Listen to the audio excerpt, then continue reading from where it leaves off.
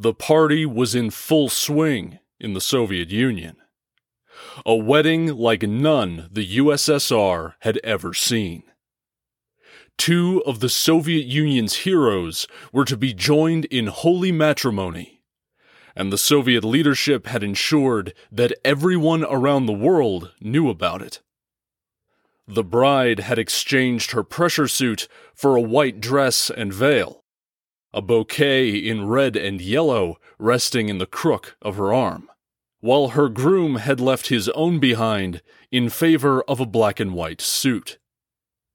The bigwigs of the Russian spaceflight community were all in attendance, including, surprisingly, Sergei Kurlyov and his old friend, recently turned rival, Valentin Glushko.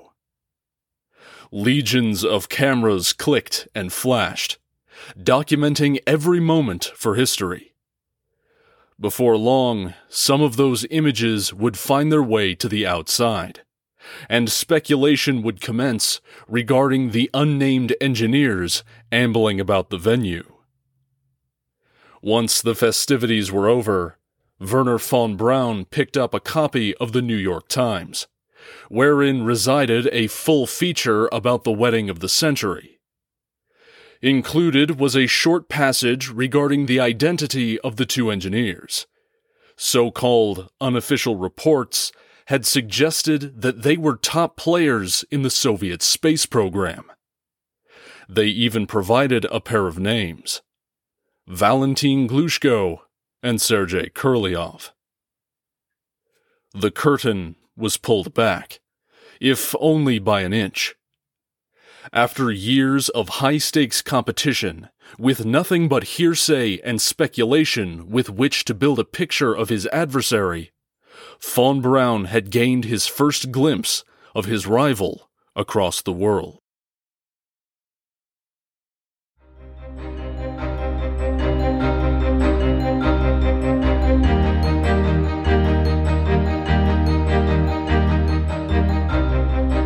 Welcome to Episode 18 of Frontier of Infinity, End of an Era.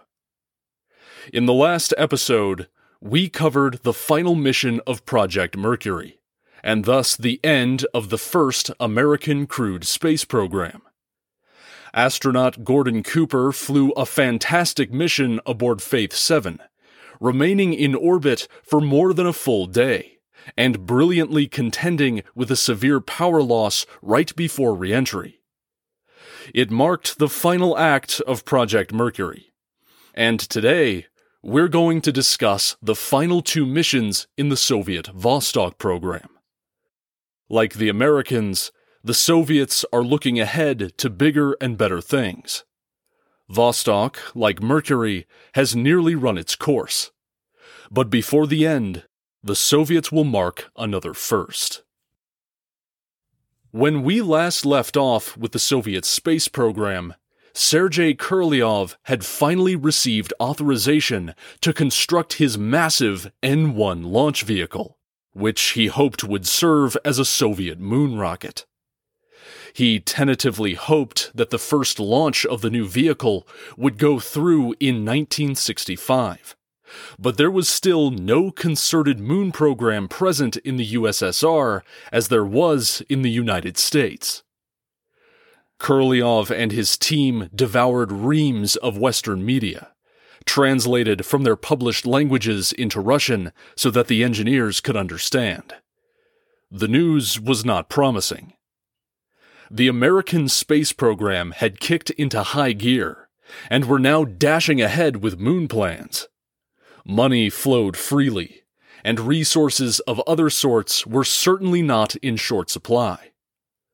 Such was not the case for Kurlyov, who was constantly short of funds and resources, due in large part to the Soviet Union's worsening economic straits.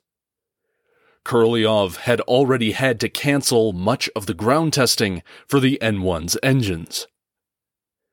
While Nikita Khrushchev was more interested in military rockets, he was still desirous to see the schism between Kurlyov and Valentin Glushko repaired. If you recall, Korolev and Glushko had come together to design the R-7, Glushko being a brilliant engine designer. But their relationship had broken down over a disagreement regarding the engines for the new N1. Khrushchev wanted his two star engineers working together again, and thus he invited both of them, as well as their wives, to his vacation dacha in June of 1963. Korolev's wife Nina was hopeful that the holiday would allow her husband to rest, and might genuinely be the catalyst required to repair his relationship with Glushko. But the damage that had been dealt was too severe. They remained civil throughout their stay with the Soviet premier, but their mutual disdain was always roiling right beneath the surface. Korolev did not let this prime opportunity to directly lobby the premier to pass him by, though. He pitched the notion of using the N1 to place a Soviet cosmonaut on the moon. Before the Americans, of course. Khrushchev was enamored by the idea, but the gnashing jaws of reality tempered his enthusiasm. The Soviets could hardly feed themselves. How could they justify the expense of flying a cosmonaut to the moon? When he asked Korolev how much his moon program would cost, Korolev estimated that it would require the expenditure of between 10 and 12 billion rubles. It was too much. Khrushchev wouldn't commit to the program. But though the moon program was on ice, Vostok was still active, and Korolev had a grand finale planned for it. The previous summer, in August of 1962, the Soviets had launched Vostoks 3 and 4, which carried out the first tandem manned mission in history. Two Vostoks, fired off just barely a day apart, orbited the Earth together, communicated by radio, and came down together. Korolev had even managed to arrange the two launches in such a way that they appeared to execute an orbital rendezvous, though this was not actually the case. The summer of '63 would see another double flight, with Vostoks 5 and 6. But this mission would be longer, with Vostok 5 remaining in orbit for almost 5 whole days. A record if successful. But this mission would also see the first woman reach space, Valentina Tereshkova. Tereshkova was born in the village of Maslenikovo on the 6th of March, 1937. Like Yuri Gagarin before her, she came from common stock. The daughter of a tractor driver and a textile factory worker, she was very much a woman of the people and not an elite. This made her a particularly appealing candidate to be the first woman in space, as the Soviets were very interested in promoting working-class people as heroes of their cause. To make her an even better fit, her father had fought in the Red Army during World War II, what the Soviets called the Great Patriotic War, where he had been killed. By the time Valentina was 18, she was working in a textile factory like her mother. But she attended classes at an industrial school and also developed a fascination with flying. Or rather, falling. She joined a local aviation club where she learned to be a parachutist, eventually making more than 150 jumps. This salt-of-the-earth woman with a love for flying was quite interested when her countrymen started flying into space. After German Titov was launched aboard Vostok 2, she penned a letter to the Soviet Space Center volunteering to become a cosmonaut. She had no way of knowing just how well-timed that letter had been. During this period, the Cosmonaut Center were quite interested in finding female volunteers to become cosmonauts. They were actively searching for just such an applicant. In December of 1962, Valentina was called to Moscow to undergo the selection tests that would decide if she were physically and mentally qualified to be a space pilot. These tests took several months, and Valentina was not the only woman being considered. Come March, Valentina and 4 other women were selected from the pool of candidates and granted honorary commissions as lieutenants in the Soviet Air Force.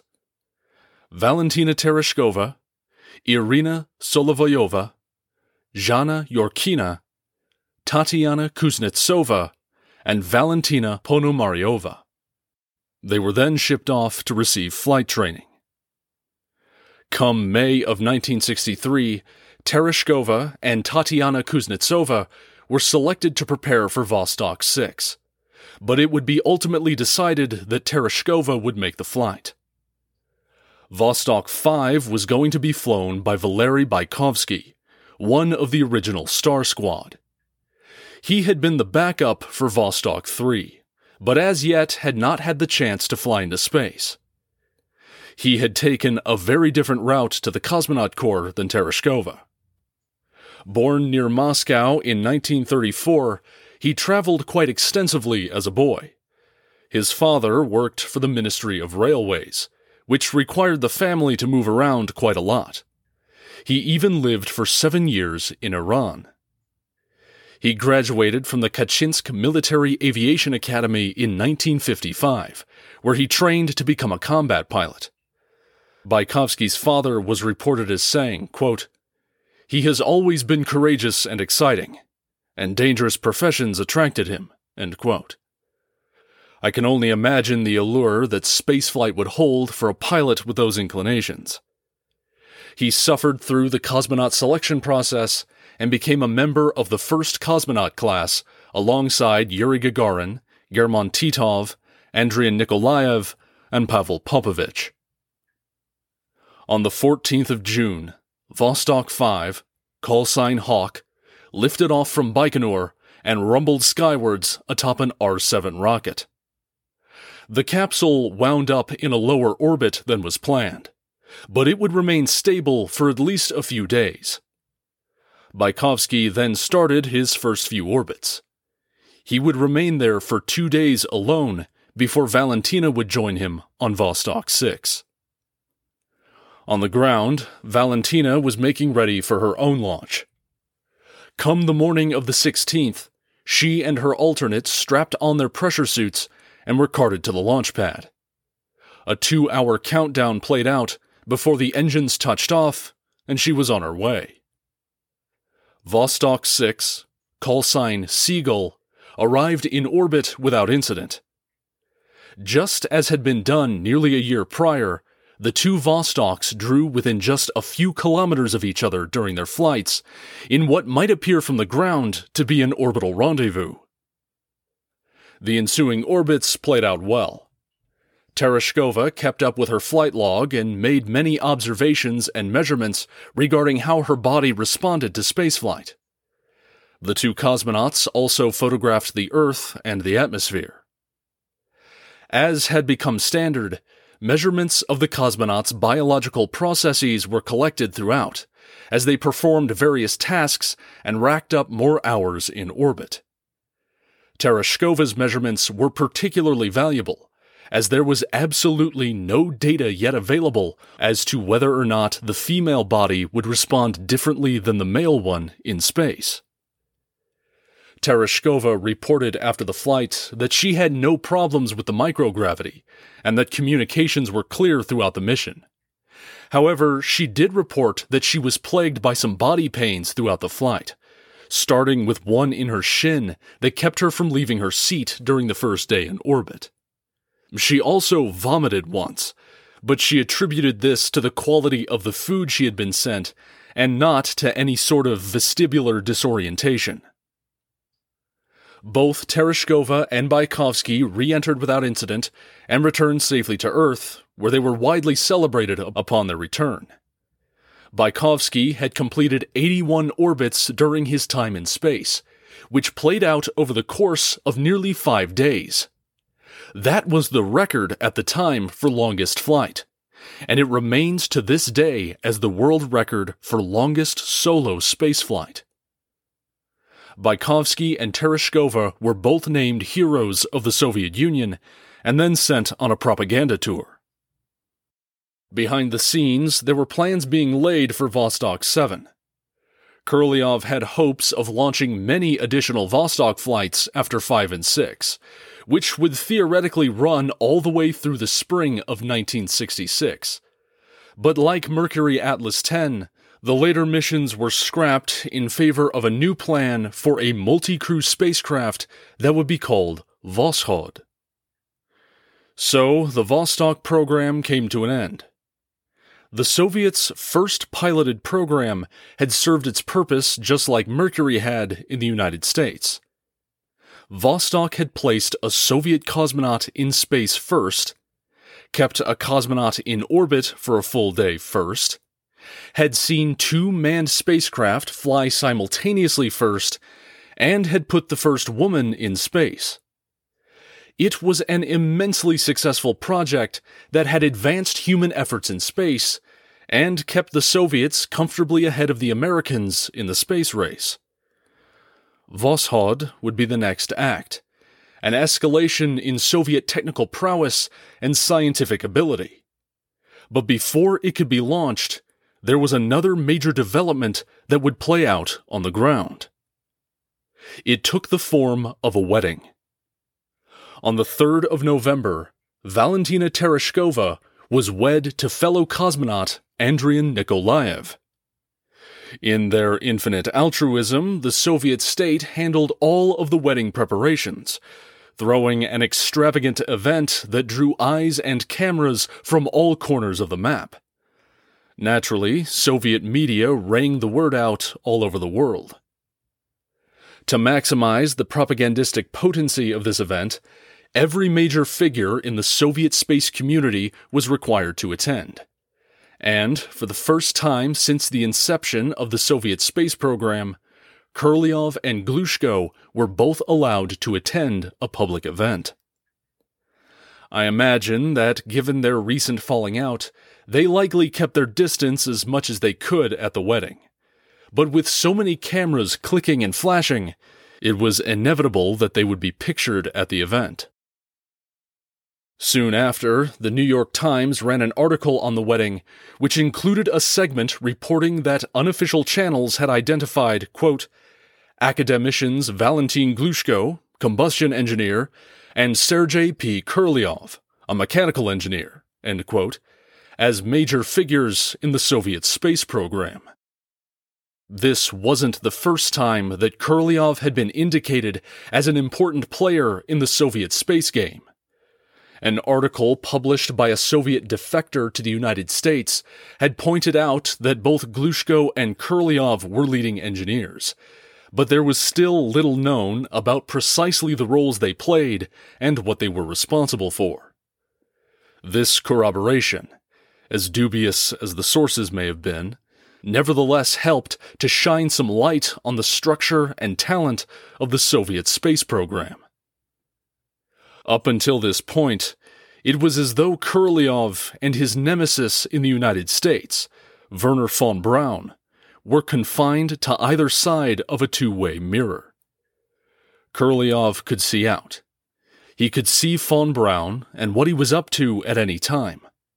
But von Braun was almost entirely blind to what Korolev was doing. A few episodes ago, I included a quote from Gene Kranz's book about his time at NASA Mission Control, where he stated that NASA was very interested in what the Soviets were up to, but that their intelligence on the matter was restricted to newspaper and trade journal clippings. The wedding of Tereshkova and Nikolaev, however, had reduced the opacity of that window. Von Braun now had a name. His main rival, who had always seemed to be a couple steps ahead, was most likely Sergei Korolev. Both of these men, the top rocket engineers of their day, serving on opposite sides of a global struggle for ideological domination, were both preparing to embark on a new frontier in space. This is the last regular episode of Season 1. We've reached the end of Projects Mercury and Vostok, and are ready to move on to the second generations of both the Soviet and American space programs. Coming up, we've got one more ancillary about the first spaceplane program, the X-15. Then we're going to run through a quick recap of what we've covered before we start in on Season 2. As always, thanks to all of you for listening. If you like this show and you want to help me out, please follow the podcast, share it with your friends and family, and leave it a rating if you feel so inclined. It really does help. Our theme music is Crossing the Universe by Esther Garcia. You can listen to the full track and more of her music on Spotify. Until next time, I'm Tom. This is Frontier of Infinity. I'll see you among the stars.